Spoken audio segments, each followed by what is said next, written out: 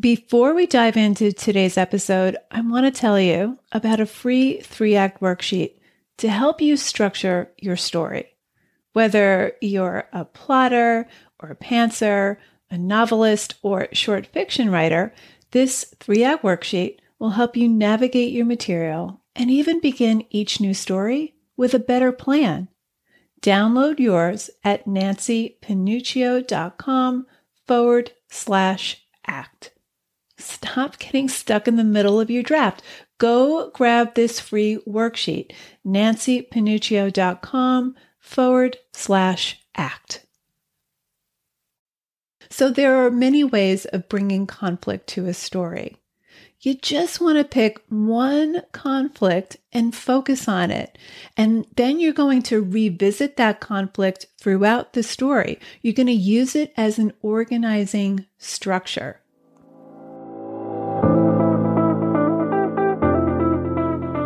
Writer Unleashed is for you, a writer who has a story you want to bring onto the page and into the hearts and minds of readers.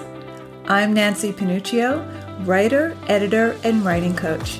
And each week, we'll explore techniques, mindsets, and inspiration for writing stories readers can't put down. Thanks for spending some time with me today. Now let's begin.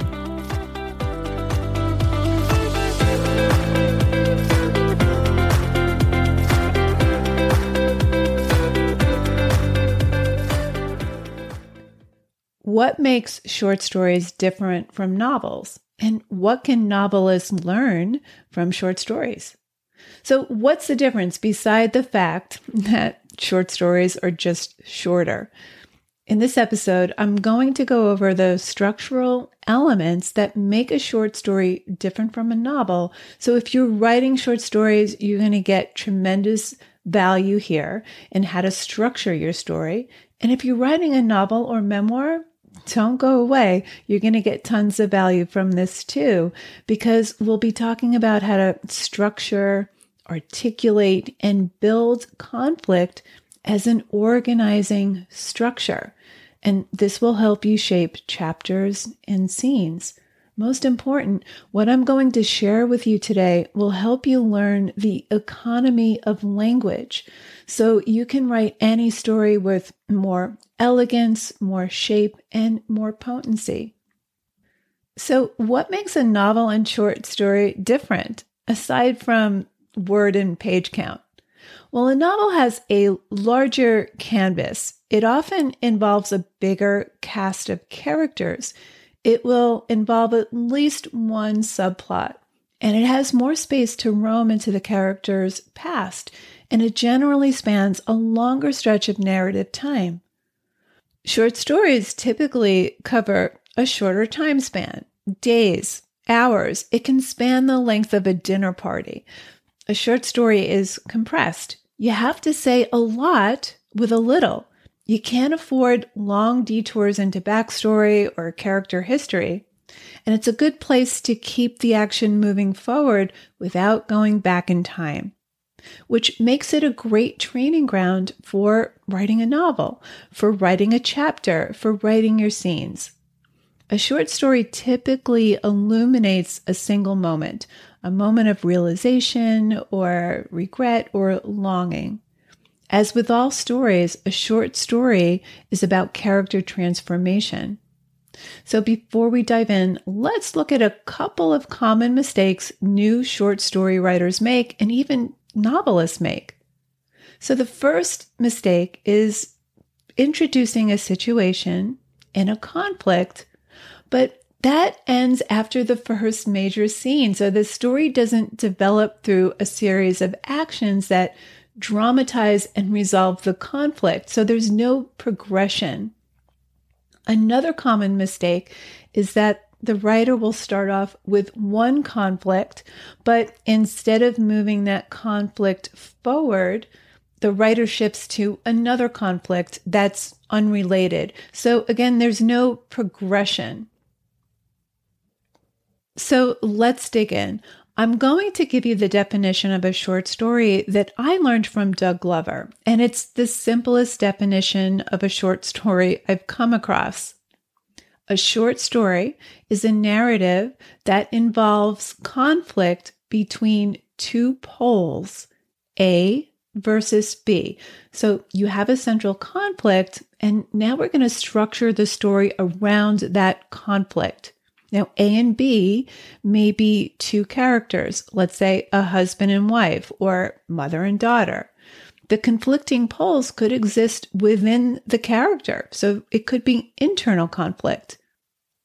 Now, conflict does not have to be grand or epic. It's not necessarily a confrontation. It's not necessarily a showdown. I mean, it could be, but you don't need to manufacture conflict to make it powerful. Conflict is just any relationship of opposition, and that can be subtle. Conflict is everywhere. I want to sleep in on Monday, but I have to get my kid to driver's ed by 7 a.m. Conflict could be as simple as mom disapproves of her daughter's divorce. If Tom has a crush on Lisa, but she's head over heels in love with Robert, that's conflict. If a deadly virus spreads worldwide, that's conflict. If you lose your job, that's conflict. So A and B can be characters in conflict with one another or conflicting forces within your main character. Sometimes a character will be going head to head with another character. Sometimes a character will be battling an institution or a physical environment. He or she may be resisting societal roles, etc. So there are many ways of bringing conflict to a story. You just want to pick one conflict and focus on it.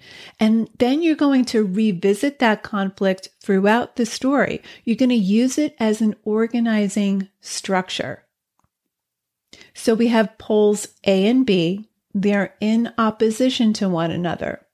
For example, in Lorrie Moore's short story, which is More Than I Can Say About Some People, that's the title, the two opposing poles are Abby, our protagonist, and her mother, the antagonist. So let's get to the brass tacks.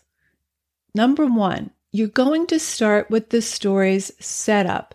You're going to set the stage, you're going to introduce the situation, and you'll introduce the dynamic between pole A and pole B, two characters. So let's use Lorrie Moore's story as an example. The story's central theme is about fear. In Abby's case, she's just been promoted at work, which will require her to travel to do public speaking events at universities, which as an introvert terrifies her. Who can relate, right? Here's how she opens the story to set it up. It was a fear greater than death, according to the magazines.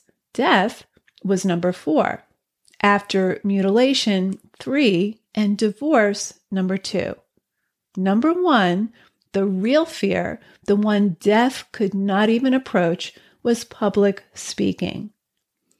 So the narrator goes on to talk about how Abby's employer came to the decision to promote her, and this is an internal conflict for her because now she has to become a people person, to which her mother replies on the phone, a peeper person? Abby says people, and mom replies, oh, those. So we get a brief introduction to mom in the second paragraph, and we get a sense of their dynamic. And then we get a brief glimpse into Abby's personal life and her failed marriage to Bob, who she's recently left, which is also the impetus for her to book a flight to Ireland, which her company gifted to her to give her a little breather before her new public speaking position starts. And here's a great dialogue scene that launches into the heart of the story. How her mother became part of the trip, Abby still couldn't exactly recall. It had something to do with a stick shift, how Abby had never learned to drive one. In my day and age, said her mother, everyone learned. We all learned. Women had skills. They knew how to cook and sew. Now, women have no skills. The stick shifts were half the rental price of the automatics. If you're looking for a driver, hinted her mother, I can still see the road. That's good, said Abby. And your sister Theda's spending the summer at your aunt's camp again. Theda had Down syndrome, and the family adored her. Every time Abby visited, Theda would shout, Look at you, and throw her arms around her in a terrific hug. Theda's, of course, sweet as ever, which is more than I can say about some people. That's probably true. I'd like to see Ireland while I can. Your father, when he was alive, never wanted to. I'm Irish, you know. I know, 1/16. That's right. Of course, your father was Scottish, which is a totally different thing. Abby sighed. It seems to me that Japanese would be a totally different thing. Japanese? Hooted her mother. Japanese is close. So that's our setup. It's all of 3 pages, but we know who A and B are. We know where they're going, and we already have a sense of how these 2 characters clash. Now, notice that the conflict between mother and daughter is not acrimonious. You can sense that there's a bond here, despite her mother's subtle put-downs, and this will start to escalate as the story progresses. So, organizing element 1, the setup. Organizing element 2, the trap. So you want to trap A and B together. To borrow Anne Lamott's analogy, you want to put these 2 characters alone in an elevator and get the elevator stuck. Metaphorically, of course, not literally. So these are 2 opposing characters or 2 opposing forces that do not want to be together. They do not want to occupy the same space. In fact, they'd be very happy to avoid one another. So now they're alone together in an elevator, and the elevator gets stuck. They're forced to deal with one another. So they'll fight, again, not literally fight, but they'll fight, they'll argue, they'll rest, they'll fight. Sometimes A will have the upper hand, then B will have the upper hand. They may call a truce so they can get out of the stuck elevator together. But you want to imagine putting A and B into a situation where they're forced to resolve their conflict one way or the other. So back to Lori Moore's story. They're in Ireland. Her mother's doing all the driving. There's some banter back and forth, which shows their opposing views and philosophies and so on. And we get that mom disapproves of her daughter through these subtle put-downs. At one point, here's how Abby describes the feeling of being trapped in that stuck elevator. Here she and her mother were, sharing the tiniest of cars, reunited in a wheeled and metal womb, sharing small double beds in bed and breakfasts, waking up with mouths stale and close upon each other, or backs turned and rocking in angry seeming humps. The land of ire, talk of Abby's marriage and its possible demise, trotted before them on the road like a herd of sheep, Insomnia's sheep, and it made Abby want to have a gun. And at one point, Abby thinks she was starting to feel a little tight-lipped with her mother, crammed into this space together like astronauts. So organizing element 2, trap A and B together. Organizing element number 3. I call this the rule of 3. So the central conflict is dramatized through a series of actions, scenes, and events in which A and B get together once, again, and again. So 3 times is the critical number here. It could be more, but it should be no less than 3. So the conflict will be revisited once, twice, and a third time. Now, it's the same conflict. It's just articulated in a different way.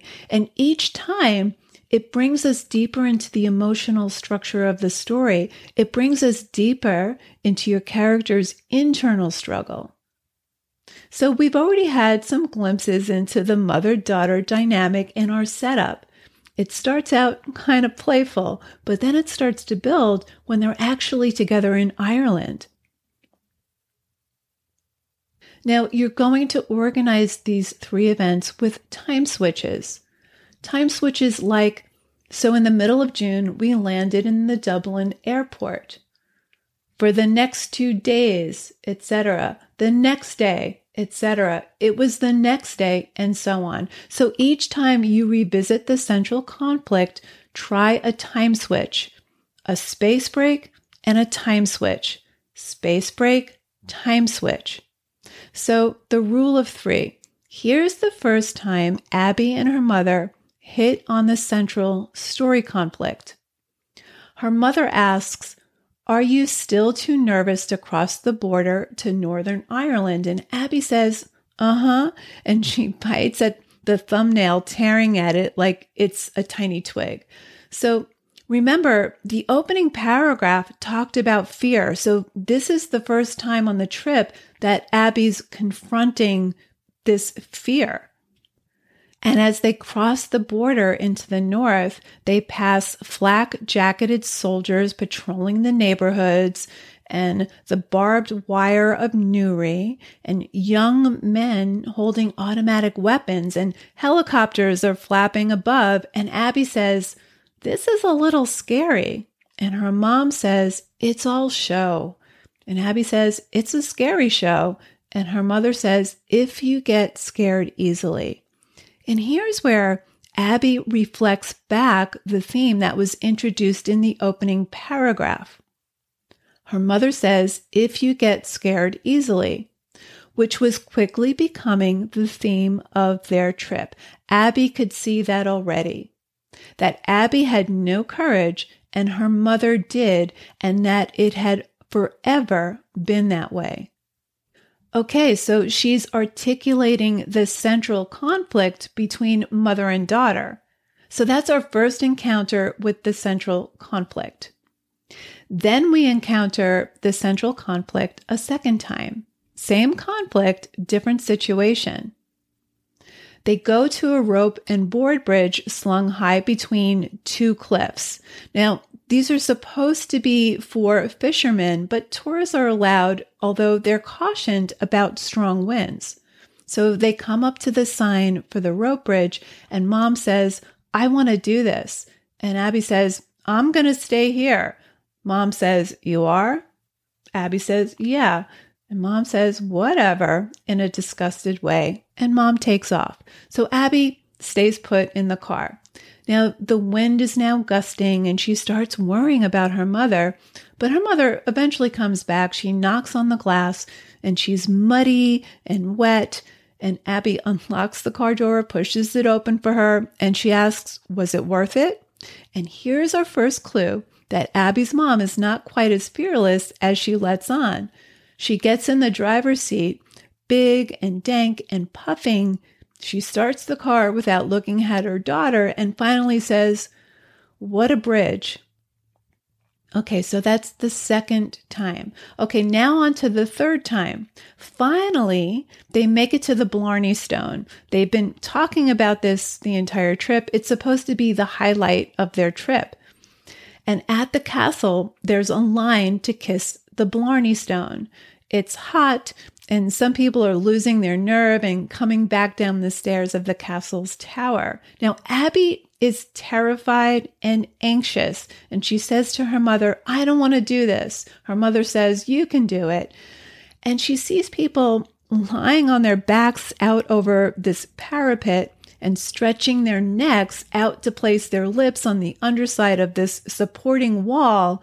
And there's this strange-looking leprechaunish man squatting at the side of the stone, supposedly to help people arch back, but he seems to be holding them too loosely. and people are changing their minds and they're going back downstairs. But at this point, Abby and Mom are at the top of the castle. The line is moving quickly. And now Abby is in full-on panic. She says to her mother, "You know what? I don't want to do this." "Yes, you can." Abby says, "I don't think I can do this." Mom says, "But you came all this way. Don't be a ninny." So Abby states her desire. Her mother opposes her. They go back and forth. So they're next in line. Mom says, "Go on." Abby whines, I can't, you go." So Leprechaun Man is getting impatient. So Abby says, okay. She does it quickly. She gets it over with. She doesn't kiss the stone. She kind of blows a peck at it and then says, "Okay, please help me up." Now she's proud of herself. She did something that scared her, and now it's her mother's turn. And guess what? Mom is terrified. The leprechaun is telling her, "Lower, now lower." And she says, "Oh God, not any lower." She doesn't see the stone, so he loosens his grip and he lets her slip further. She says, "Okay, yes, I see it." And she gives it like a quick kiss. And then she struggles to come back up and she gets stuck. Her legs thrash, her shoes get loose, her skirt rides up to expose her pantyhose. She doesn't have the stomach muscles to lift herself back up, and Leprechaun Man is having difficulty, so he asks for help. So Abby and another man in line squat next to her mom to help her. She finally emerges, stiff with fright, and she's stricken and pale. She needs to be escorted by a guard down the staircase in case she falls. So we've revisited the same conflict at 3 different times. Each one builds on the previous. So those are the main story events. There's a couple more where mom and daughter talk about Abby's failed marriage and so forth, but you can see how the conflict is embodied once, then again, and again. Each builds in intensity, and finally, it's resolved. Abby learned something about her mother. She now has compassion for her. It transforms their relationship, and Abby is victorious. She's done something that scared the bejesus out of her. There's been transformation. So let's recap. A short story involves conflict between 2 poles, A versus B. A and B may be 2 characters, or it may be conflicting poles within the same character. You just want to focus on one conflict and develop it through a series of actions that progressively dramatize and resolve that conflict. Organizing element 1, the setup. You're going to set the stage. You'll introduce the situation and you'll introduce the dynamic between the 2 characters, pole A and pole B. Organizing element 2, the trap. You want to trap A and B together. Think of trapping them in an elevator and then get the elevator stuck. This will force them to battle it out. They'll rest, they'll fight again, and eventually get out of that elevator. In organizing element number 3, I call this the rule of 3. The central conflict is dramatized through a series of actions, events, and scenes in which A and B get together once, again, and again. 3 times is the magic number. It could be more, but it should be no less. You want to make use of time markers to keep us situated. Later that day, the next day, for the next 2 days, etc. So there you go. What I love about short stories, whether you aspire to write short stories or not, is that you can learn about how to use repetition and variation to amplify your story's conflict and theme.